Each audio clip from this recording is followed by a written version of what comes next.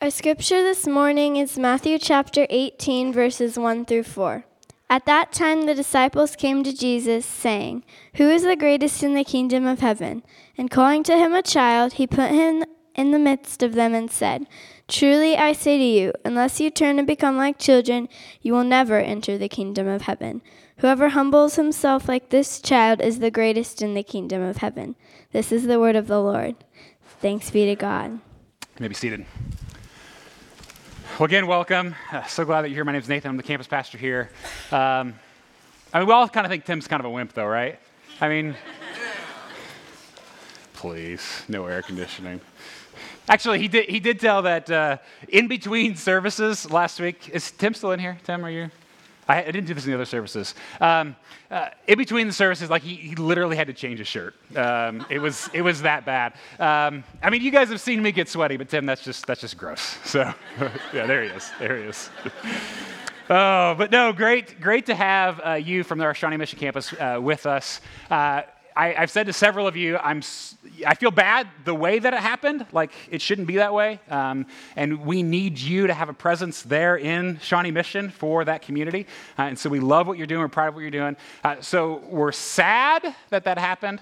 But I know, at least for me personally, I'm so glad to see you. It's just fun to reconnect with old friends. We sent out from this campus a year and a half ago 130 people to go and plant that spot. Another, as Tim said, a growing, thriving church community. And so we're proud of what you're doing, but it's also really, really good to see you. And to actually have a full Sunday in July. That's just weird, right? Feels good. So, all right, let me pray for us, and we'll jump in to God's word here. God, we are so grateful that you have called us to be your people, your church, your family. God, I'm so thankful that I get to be a part of a church like Christ Community with a heart for our city. Certainly we're flawed. Certainly we are inadequate in the work that we do, and yet we, with joy, get to follow you in that mission. God, I pray that you'd help us to continue to reach our neighbors here in Olathe as we grow. Help us multiply classroom space like loaves and fishes, God. Help us have a space for the many people who come. And God, for our Shawnee Mission campus as well, God, we just pray for their continued flourishing. God, give them energy and strength. Church planting is hard, and I know they're tired, but give them joy. Give them more stories like this one from last week. More people who need a church, who need Jesus. And God, we pray these things as well for our Leawood campus, Brookside, downtown, God, and for all the churches across our city that are eagerly proclaiming the good news of what you have done. God, I pray that we would work well together and with joy see your redemptive mission unfold in our city. And so, God, now as we come to these words, humble us like a child and show us your better way to live. We trust you for these things, Jesus. Amen. Well, I've always loved theme parks, especially roller coasters. You know, ever since I was little, I can remember once the fear began to subside, like just being all in. I can remember, like, you know, that moment when you're like finally tall enough, right? It's like you've arrived. You're there. You can do it. Nobody's saying no to you. Like there's nothing holding you back, right? Well, we're at that point as a family now. That David he's old enough, tall enough, he can ride pretty much anything. But Eden, not so much. It makes it a little bit challenging when we go to these things. And so last year we went to Worlds of Fun. And in preparation for doing so, we gave Eden some serious coaching. Like, you know, pick out your thickest shoes, we did her hair like just a tiny bit taller, right? Little bit of a poof. We showed her how to stand as straight and tall as humanly possible without technically cheating, because that'd be wrong, right? We walked through all of it with her, and she was ready because, you know, we as a family, the four of us, we're going to do these things together, and it's going to be great, right? Like Clark Griswold right here, right? A little bit of that. Had this expectation. And so she gets there and we're in line and she walks right up to the security kid holding the stick, who's like 3 inches taller than Eden is. And she stands so proud, so tall, you know, brave and unaware of what's in store for her. She does it and she passes, right? And so we all climb on and we thought we'd pick this one to begin with. Like, I wish I was making this up. And you're like way ahead of me, okay? You know where this story is going. And so he's like, yeah, let's do the Mamba. That'd be great. A great first roller coaster experience. Is probably my favorite at Worlds of Fun. And so, I'm sitting next to her because I feel like, as a dad, I want to sit next to my girl on her first one. And, up we go. Click, click, click, click, click, click, click. Anticipating the 200-story drop in like 0 to 75 and whatever it does. And as we're going up, click, click, click, click, click, like all of a sudden, I don't know why then, but like there in that moment, it dawns on me, because this is last year, she's 6 years old. Like what are we doing? Like what? How is this possibly a good idea? And I'm sitting here next to her, and I look over, and never in my life has she looked tinier, right? She's so small and so little over there, and the bar like that's supposed to like hold her in, like she's got like a mile of wiggle room. Click, click, click, click, right? And there's no way that bar's gonna hold her in. Like I'm picturing her back there somewhere. I mean, just because we could get her on, doesn't mean we should have, right? And so like we get to the top and begin to plummet, and I literally grab onto her, squeeze her as tight as I can, hold her down, right, and fight against the G-forces for 100 really, really long seconds. And of course, by the end, she loved it. Probably thought it was weird that I was holding on to her so tight, but she loved the whole experience. Me, on the other hand, talk about emotional damage. She was fine. I was a mess, right? All because I wanted her to be just like a half inch taller, right? Just a little bit older. And I can remember so clearly as a kid, man, everything was about that. If I could just be a little bit older, a little bigger, a little smarter, a little stronger, a little bit further along, like then life would be better finally, right? The kids, you know exactly what I'm talking about. You feel, yes, a little bit more, right? But if you were listening to what Jesus just told us, as Aliana read those words for us, did you pick up that Jesus actually says it's the exact opposite of that? Which, like if you've been studying Matthew with us, right, it shouldn't be a surprise. Jesus regularly says, whatever you think is like normal expectations for living, flip it upside down, right? He throws everything, this kingdom that he's bringing, it's completely upside down. He is a Messiah unlike any other possible expectation could fulfill, right? And so it's almost like in this moment with the disciples, Jesus is standing there holding the stick, seeing who gets on for the kingdom of heaven. But instead of making sure you're tall enough, he's making sure you're short enough. Because with Jesus, only a child gets in. Only a child gets in, not the bigger, the stronger, not the smarter, not the one who's always right, who has life figured out, not the one who just looks like everything's perfect. No, not with Jesus. With Jesus, he says, no, get smaller, get younger, become less. Only a child gets in. Who's the greatest in the kingdom of heaven? A kid. And the only way any of us have any chance of entering into that kingdom is to become a little more like that. So again, we're in Matthew 18. We've been studying this for quite some time. And in some ways, like this story is like, it's sort of shocking, but it's also like, I don't know, just like par for the course for us humans. Because the way this story begins, it's ridiculous. Just look how messed up we are as people, okay? Think about it. The disciples just saw Jesus transfigured before them. They saw his glory, his divinity, all of it on display, like this incredible, whatever it looked like. An incredible scene, right? And Jesus has told them over and over again, follow me, right? And take up your cross and come with me to my death, right? And what feels like 5 minutes later, they're arguing about which one's best. Now, I'm better. Like, I'm a better disciple, guys.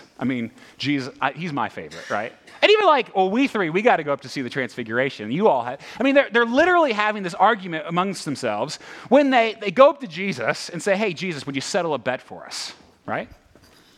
Who is greatest in the kingdom of heaven?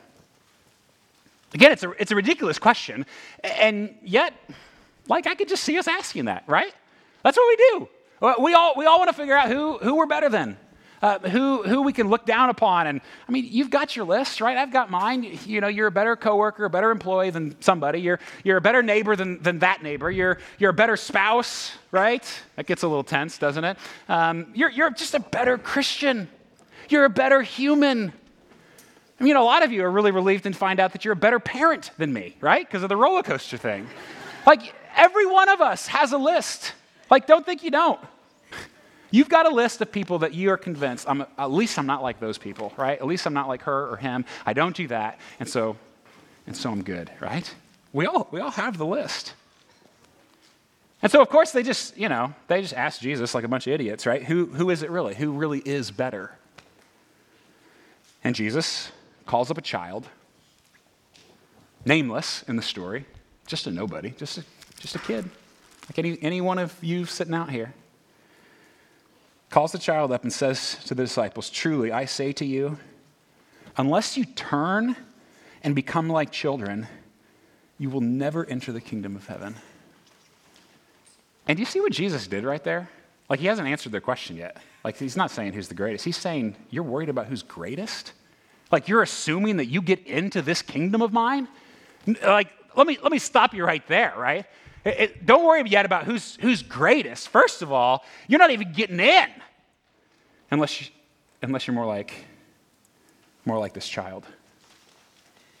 Because Jesus, according to him, only a child gets in. It's not being bigger, older, smarter, or more spiritual. It's getting smaller. That counts.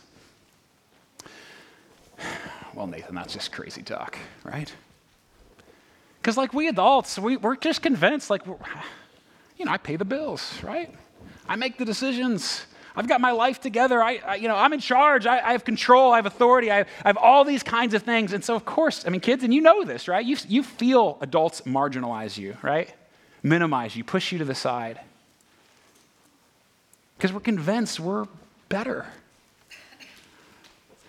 So why would Jesus say that kids are better, right? Like, what's he getting at there? Well, I can tell you this. I mean, I think we tend to think, and some of you maybe even went there, like, well, kids they're just so adorable, right? They're so innocent and sweet, and they haven't been sort of tainted by the world yet. I mean, they're like this guy, right? I mean, just it's me, by the way. So to answer the question you've all been asking, yes, I've always been this good looking. But like, you look at that face and you're like, yeah, man, that, of course he's greater, right? There's so much innocence there. Well, what do you think, parents? Like, are your kids innocent? I mean, no, right? They're little sinners. And you didn't even have to teach them how, right? I mean, if you want proof of a sin nature, just tell a 3-year-old to share, right? That's all you got to do. Or tell them no. Watch them take something from someone else. Like, nobody has to teach any of that. So yeah, okay, they're cute, okay? And no, they're probably not as rotten as the older people in this room, right? Us grown-ups. But they're not innocent. That's not what Jesus is getting at. In fact, what Jesus gets at here is much, much harder than like simple childlike innocence. Because what does Jesus say? It's in verse 4. Jesus is going to describe it for us. He says, whoever humbles himself like this child is the greatest in the kingdom of heaven. Now, okay, again, parents, maybe some of you are thinking like, have you met my child, right? Because kids aren't humble. Right? I mean, kids, I don't mean any disrespect, but like, especially like when you're really young, your entire universe revolves around you. Like, you're the only like what does Jesus mean? Like, kids, they're not like that. They're kind of, narcissistic, aren't they? Kids, you didn't hear that, right? I don't mean anything by it, but that's how we're developed mentally. So what does Jesus mean when he says that? I mean, we adults are just as bad. We're just better at hiding it, right? Well, that's not what Jesus means when he talks about a child's humility there. It's not a chosen humility for a child. It's a position of humility. I mean, that word there, it simply means lowly. Like, the forgotten, the disregarded, the marginalized, the pushed out, the unimportant. It's not a choice that kids are humble. It's simply their lack of power, the lack of control, the lack of authority of say in their life. It's that children are inherently dependent. Like they absolutely need, and they need everything. And they can't do it on their own. And frankly, they know it. They may fight against it sometimes, right? And so that's what Jesus means. He looks at this one who's utterly dependent on another human, who cannot survive without the benefit of someone else in their lives. And he says, learn from that. Be like that one. And then, maybe you'll get in. So what does this humility mean? Like, what does it look like for a kid to be humble, right? Because that's a big word. It means a lot of different things. But like, what is Jesus getting at in this kingdom, this kind of humility? Well, let me touch on three things that I think are inherent to a child's humility. Three things. First, they have the humility to ask. They have the humility to wonder. And they have the humility to love. We forget that those three things all take a deep amount of humility, don't they? But they are at their very, very, very core. And while this is not a call for us just to be simplistic, right? And yet kids, the grown-ups in this room have a lot to learn from you in this. Because you kids, you have the humility to ask. That's the first thing. Every parent knows it, right? And is exhausted by it and has probably used the phrase 1,000 times, would you just stop asking me, right? Because it's constant. They're always asking because they know they can't without. They can't do it. Like they don't, especially like the younger you are, the more helpless, the more dependent, the more needy you are. They know that they need, and so they ask. They don't think about asking, typically, right? They don't hesitate. They're not afraid. They just ask, right? All the time, right? And transparently, I'm just saying, like, by the time you get to my age, and maybe this is part of this, I'm sure, is just my personality, but I think it's something we all deal with. I hate asking for help. I mean, absolutely hate it. Like, I would rather suffer, I would rather be wrong, honestly, than admit to another human being that I need something. I mean, truthfully, like, there are times, like, Kelly will come out to the garage, and I'm, like, getting in the spring, getting the glass, like, huge table off the wall that I've hung it, and I'm, like, doing this. Like, do you need some help? No, right? Like, because I don't want to need anything from another person ever. Hey, Dad, would you tie my shoe? No hesitation, no shame, no fear. They know they need something, and they trust you to fulfill it. And so they ask, and then they receive. But when's the last time you've had to ask anyone for anything? Like, when's the last time that you've been truly dependent on another person? I mean, I would guess for many of us, like years, maybe? Which means for most of the adults in this room, we are severely out of practice. We don't need anything. We don't have to trust anyone for anything. And Jesus, like right out of the gate, like fundamental to who he is, says, ask me, right? Trust me. And I'm not even sure I know what those words mean anymore, right? I'm so out of practice. Only a child gets in because they ask to get in. Second, they have the humility to wonder. It takes humility to wonder, doesn't it? I mean, you see it in their eyes, right? There's no question that kids are filled with wonder so often. But it takes humility, right? Humility to be okay not having all the answers. Humility to have the sort of the wiggle room of you're not sure how the world works, but you're okay with mystery. Like it's okay for some reason with a kid.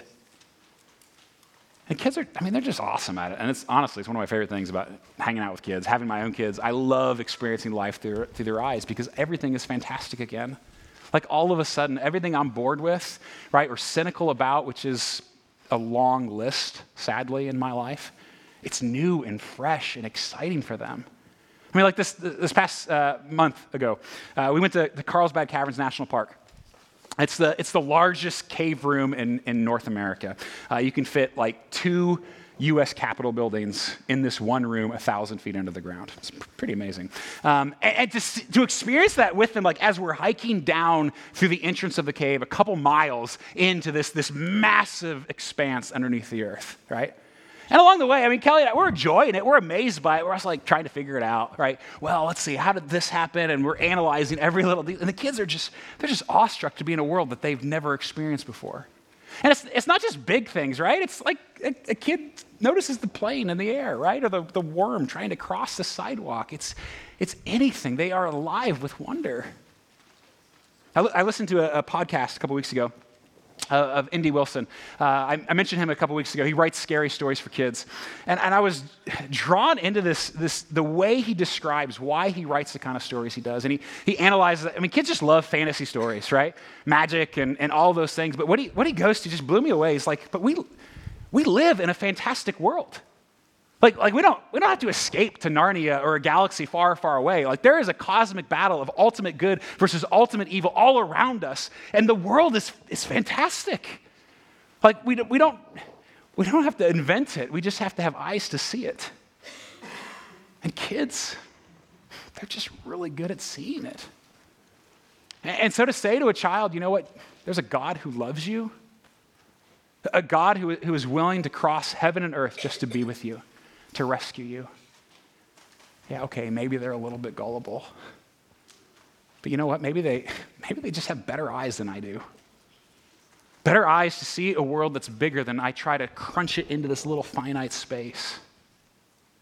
A poet once said, "The earth has music for those who listen." And kids, they listen. They have the humility to wonder. And they get in because they want to get in. And lastly here, they have the humility to love. Humility to love. I mean, like we romanticize love, we idolize love, but I mean, true love is humiliating, right? It is deeply humbling because you're at the expense of your beloved, right?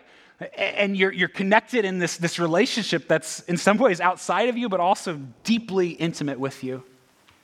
And the Pharisees in this story, right? They're not in our text today, but that's always the backdrop for Matthew. The Pharisees are the bad guys. They're the religious leaders. They're obsessed with all the rules, keeping all the rules, making all the rules. They want their power and they hate Jesus and they will do anything to destroy him, right? And it's not that rules are unimportant, but it's clear with Jesus and with a child, the relationship just matters more. Like a child prefers intimacy over certainty. Like, don't they? Like you just see that, you know that. I mean, even if you're even a tiny bit familiar with like attachment theory, right? And how important it is for kids at an early age. I mean, for human development as a whole, like they have to be in relationship with one another. Like it's not a negotiable, right? It's one of the most fundamental things. And in fact, I mean, you see it like in kids' eyes. My kids are still, I mean, they're 9 and 7, but they still process the world in terms of relationship, right? They want to know, okay, so grandma is daddy's mommy, and Uncle Danny is mommy's brother, right? Everything for them comes back to relationship. Like nothing is more important to understanding how the world works than knowing that I'm safe, I'm loved, that there's people around me, that there's a community of space. Like it's all about the relationship. And it's clear when we get to the disciples, right? Like Jesus, he's not calling us into a new set of rules or a list of beliefs that we have to perfectly check off, right? That's not what he's doing. And I'm not minimizing rules or beliefs, but he's calling us first into a relationship of trust and dependence, of wonder and love. And children are humble enough to pursue it. Because that's how they see the world anyway. Only a child gets in. Which feels like the majority of us in this room are in deep trouble, right? Like if that's true, if children really are greater and I have to become more like a child in order to get in, how do I get younger? Well, I'm glad you asked. Last Sunday we asked some of our kids to give us a little advice. Let's watch. If Jesus were here today, what is a question you would want to ask him? How did you do it? I would ask him, can you really walk on water? Dad, I love him. I don't know. Can you really come back from the dead? How did you get down here? When are you gonna bring down heaven to earth? I don't know. When's your birthday? How did it feel to die on the cross? I don't know. What's your favorite drink? What would it be like in heaven? I'm gonna want to ask him, are you gonna come back again? I love Jesus. All right, what is so great about being a kid? You don't have to do work. Not having to go to meetings and stuff. Or work. Because they play around and jump around. Having your mom and dad. Have lots of fun, and especially getting into trouble. That you don't have to do so much work. Lots of kids believe in Jesus. Because Jesus is wisdom. Being beautiful. I just like it. Treats and candies and you don't have to go to work. Have fun with your friends. So I can get more toys. What is something that your mommy or daddy could do to act more like a kid? Like my dad dances, all crazy sometimes. They could eat more candy. On the bases. If I were, I don't know. I don't know what I'll think of. Well, they could not clean up as much. I don't know. They could go to school with us and do fun things. Forgive everybody that they see.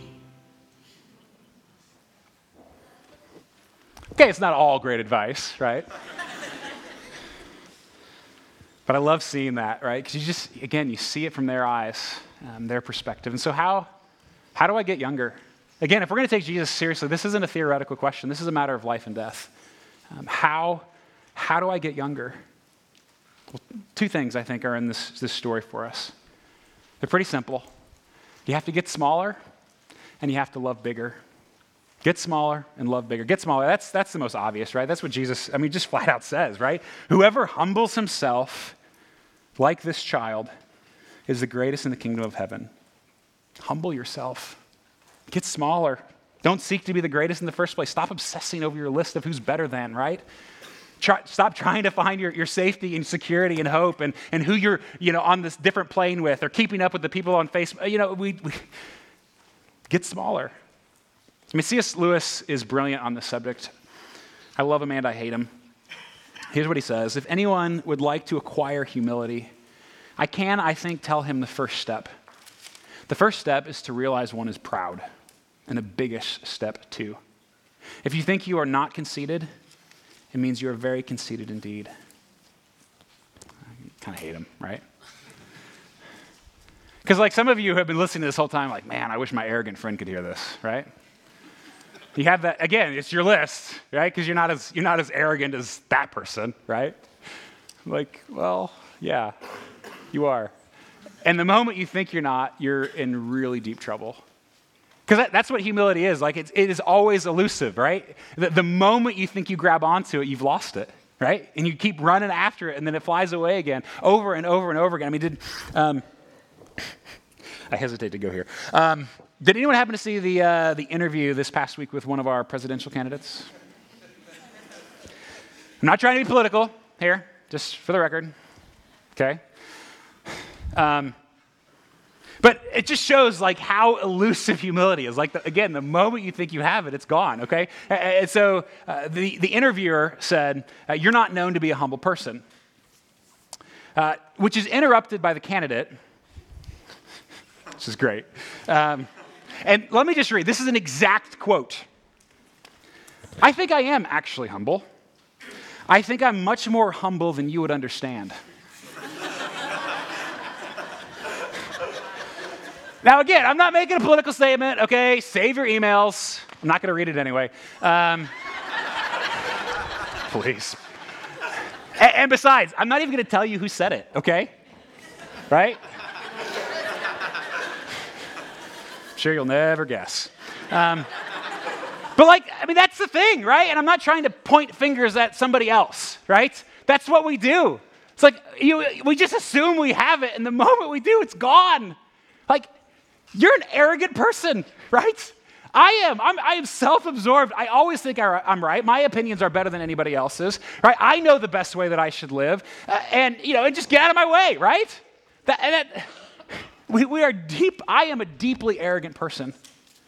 Pride fills my life more than I would ever care to admit, and I think it's like the chief of all the vices, right? It's the sin that all the other sins come out of because I think I know better than everybody else, including God. But humility. I mean, Lewis, he goes on to describe how humility isn't like thinking badly of yourself. We sometimes think that, I just, like it's self-loathing or insecurity. The reality is what Lewis points out is that's just another form of pride, right? Because you're still obsessed with yourself. Even if you think poorly of yourself, you're number one, right? Even if you hate you. And so what he says rather is true humility is actually, it's self-forgetfulness. It's like the joy of actually forgetting about you for a minute. Or you're just not obsessed with your own PR and your own status and the people around you. You're able to forget for a moment. How do you do that? How do you get smaller? Well, you become a child. I mean, going back to this text, let me read one scholar's reflections on this passage. He says, the little child could do nothing to bring about his status. All that the child is and has comes from someone else. And Jesus' followers are not great achievers who carve out for themselves a niche in the kingdom of heaven. For all that they have and all that they are depend upon the Heavenly Father. I mean, did you catch that? So only a child gets in, but Jesus actually invites us to be born again.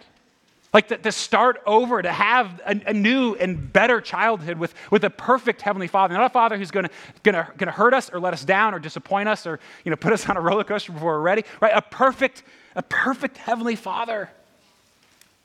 Like a Christian.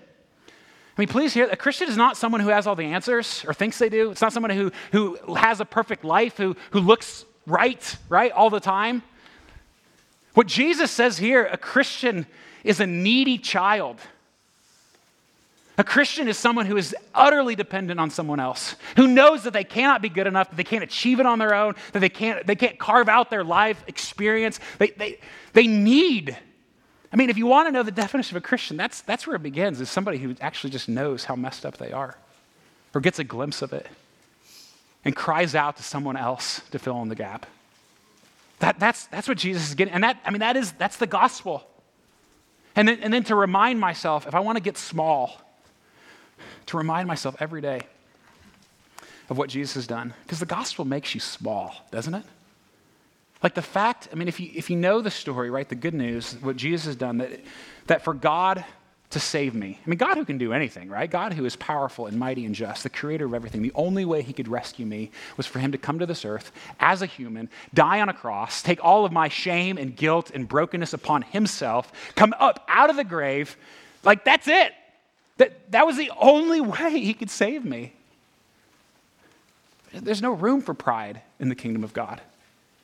Like, that's really it, right? It doesn't fit. Because the only way into this kingdom is to say to somebody else, I'm a sinner and I need forgiveness. I am broken and I need grace. The gospel makes us small. It also makes us big because he was glad to do it. But his love is actually big enough to accomplish that. And for those of us who've experienced that love, right? A love that makes you small and then so big to be invited into his family. that means you and I can love bigger as well. Get smaller and love bigger. Because what does Jesus say next? We haven't gone into these verses, but look at the next part here. Verse 5, Jesus says, whoever receives one such child in my name receives me. I mean, think about that when you push children away. What the opposite of that is, right?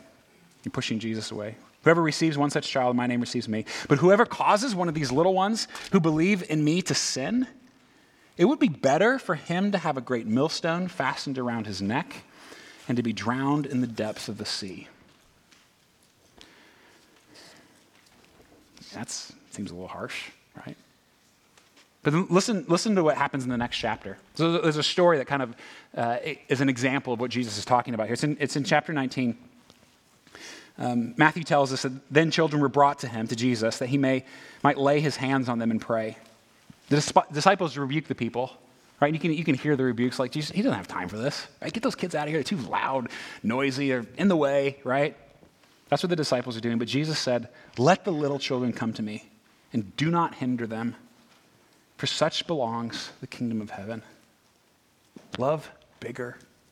Like if you want to get younger, let the little children come. Like receive them, love them, pursue them, like welcome them. And kids, the grown-ups in this room, we have so much to learn from you. I mean that. We need to take time to get to know you, to know your name, to know your story, know what you're excited about, to see your faith on display. I need to see that. I need to see it in my own kids' lives. I need to see it in you. The grown-ups in this room are desperate for it because we lose sight of it. We've forgotten how to need. We need to see your faith in action. And if we neglect them, Jesus says, right? If we refuse them, if we cause them to sin, it's better to have a big old rock tied around your neck and be thrown into the deepest sea.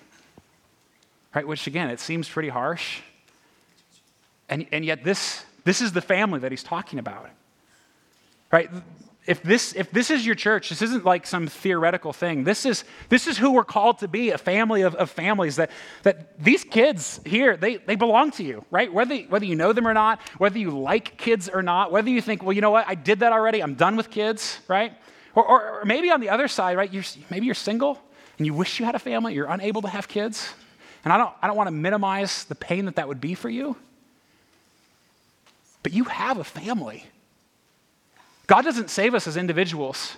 He saves us collectively as a people, yes, individually, but brought into a community of people where there's lots of moms and dads and aunts and uncles and cousins and sisters and brothers, and we're stuck with each other, right? We're a family. And kids, students, I mean, look around. Okay, I know you don't know everyone in here, and I know some of the adults look a little weird.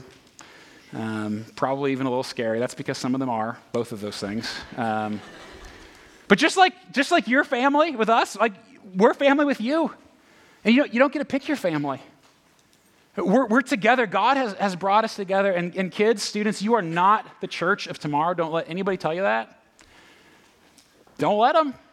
You're the church of right now because you're here. You belong here as much as anybody else. And we will do anything we can to nurture you in your faith, to strengthen you, to help you grow up loving Jesus and loving his people. And kids, students, like that's reciprocal. We need you to commit to us, to helping us, to nurturing our faith, letting us see your questions and your joy and your wonder and your craziness and all of it. We need that as a people. I mean, studies show that children and students who worship with their families are most likely to hang on to faith when they're older. The kids are in this room, in this building, they need to see your faith. They need to see that you take this seriously. And not just you, but other adults. Like it's not just a kid's story, right? That you want to sing praises to this God, that you want to bend your life to this book, that you want to submit to this Savior. They need to see that in all of us. And I know that it's hard, right? It's hard to do. It's hard on parents. It can be hard on the congregation. It can be hard on me, right? Because kids are loud, sometimes louder than me, right? But listen, and I mean this fully. Even noting that there's no one more distracted by it than I am. That every time you hear a baby cry in this room, every time you see a child squirm or talk, be a kid, right? Every time you see a teenager who, like, you know they don't really want to be here, right? Like, stop and praise God for that. I mean, rejoice in the little squirms, right? And the little noises. I mean, those are children that are growing up, understanding and seeing that Jesus is for them. That church is for them, that they belong, and that we're a family together, and that we'll do anything for one another, and that we'll always be family together, no matter what. Love them, get to know them, pursue them, talk to them. I mean, I can tell you one of the greatest joys I have as a parent, especially as my kids get older. One of my absolute favorite things is when I see my friends, like that close community of people around me, investing in my kids, pursuing them, talking to them, getting down on their knees, asking Eden how she's doing, like what she's excited about, what she's scared of, and actually listening to her. About a month ago, my best friend from college was in town, and hadn't seen him in a really long time, but he played catch with my son. And I roughhoused with his little tiny daughters, right? And like a week later, he sent David some baseball cards, like some old Royals cards. He lives in Minneapolis, sent him here. And it's stupid. Like, who cares? Like, I'm sure he didn't even hardly think about that. And yet, when I opened that package and I saw that for my son, I mean, that's just, like, I'm not alone as a parent, right? And I feel that in so many of my close friends right here, and the campus pastors in our families, we spend time together. It's like, what parent is not feeling like afraid or alone or guilty like all the time, right? We need this. And not only did it say to me that I'm not alone, it said to David that he's not alone. That there are other adults that he can trust, that he can care for, that love him, that love Jesus, who will pursue him. I mean, I can't think of much better moments for me as a parent, as a dad. And let me even just say, for those of you who are older here, and I'll let you define what I mean by older, because I don't want to offend you any more than I already have, or will in just a moment. But I understand the temptation to say, well, I've got grandkids, I'll focus there. But generally, I've done it, right? I've had the little kid stage, and I graduated out of it, sort of thing. And let me just say, I understand why you might feel that way. And I say this with all respect, but the reality is you're not done until you're dead. And the fastest way, I'm convinced, the fastest way to speed that process is to check out. I mean, you see it, right? You hear those stories that, like, it's almost like if you say, I'm going to sit on the bench for a while, Jesus is just like, you know what, you're just going to get out of the game, right? Make room for somebody else. We're called. You're never done. And I mean this as a parent here with young kids. And I mean, look around. There are a lot of parents in this room and a lot of young kids in this church. You who have done this, you're the smartest people in the room.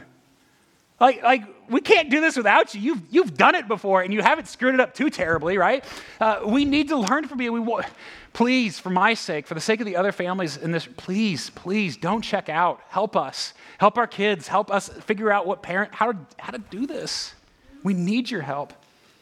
Let the children come. If you want to get smaller, if you want to get younger, get smaller and love bigger. Spend time with kids. Spend time with our students. And we always need help, right? You know that if you've been around and you like that, we're always asking for help. And that's not a complaint. It's just the reality. Like, the children are coming, right? A lot of them. And we need to engage. We want to love them. We want to care for them. We want to provide a safe space for them to enjoy, to like have fun coming to church and to learn who Jesus is in a place that's safe and good. Help us do that. This is your family. And I promise you'll be changed in that process. Like, if you really commit to it, take it seriously, it's gonna change you as much as you're gonna affect and change them. Because that's what Jesus says, right? We need to see a kid's faith. We need to be humble like a child. Only a child gets in. You got to get smaller and love bigger. And again, going back to the story, right? I picture Jesus saying that, the crowd's not having any context. They're just like blown away. They don't, like a kid really, right? And imagine what it's like for that kid standing there, like how that's kind of like awkward but proud at the same moment, like, me, Jesus, like this child. But Jesus says that. And it just blows me away at the story. Like I forget this. Like Jesus actually knows what it's like to be a child. But that's how he came. Like, he knows what it's like to be utterly needy, absolutely dependent, to come as a newborn baby. Can you believe God did that, right? To need everything from his parents, right? And kids, Jesus knows what it's like to be marginalized, right? To be pushed, to be forgotten by the adults, right? He's been there. He knows what it's like to be told what to do over and over by your parents. He knows what it's like to argue with your brothers and sisters. He knows what it's like to have all these other adults like trying to speak into your life. Jesus, he gets it. But still he came as a child so that we could become children. That he came so that we could be welcomed into his family. That he came to die and to come back to life. So that all of our arrogance and pride, all of my self-sufficiency and over-realized independence, my lack of wonder, my lack of trust, my lack of love, that he could forgive me for all of that and call me his child. That we were welcomed in not as slaves, not merely as subjects, but as sons and daughters into this kingdom. For Jesus humbled himself to the lowest place so that you and I could get in. Only a child gets in, and yet he welcomes us. Let's pray. Father God, you long to make children out of all of us. God, I pray that instead of hearing that simply as I've got to humble myself and, try harder and make it work. God, I pray that instead we'd hear that as an invitation into a place of joy, to be a kid again, knowing that someone else is in charge, knowing that no matter what happens, that you, our good and Heavenly Father, will always do whatever is best for us. That you care for our needs, you love us and the people around us more than any of us possibly could, that you are that kind of Father. You will never let us down, never betray us, never leave us. And that's what Jesus has done for us. God, I pray that we would enter as children with joy. And God, I pray too for the kids in this room, the students in this room and in this building that are part of our family. God, I pray that they would know your love through your people. God, I pray that we would be a church that welcomes all, that rejoices, that celebrates, that gets down on our knees and gives a lot of high fives. God, we want to be that place because that's the family you've built. And so we trust you for these things, Lord Jesus. We know that they're only through your death and resurrection on our behalf. And so, God, I pray that we would come now in a moment to worship, to delight in you, our Father. I pray this in Christ's name.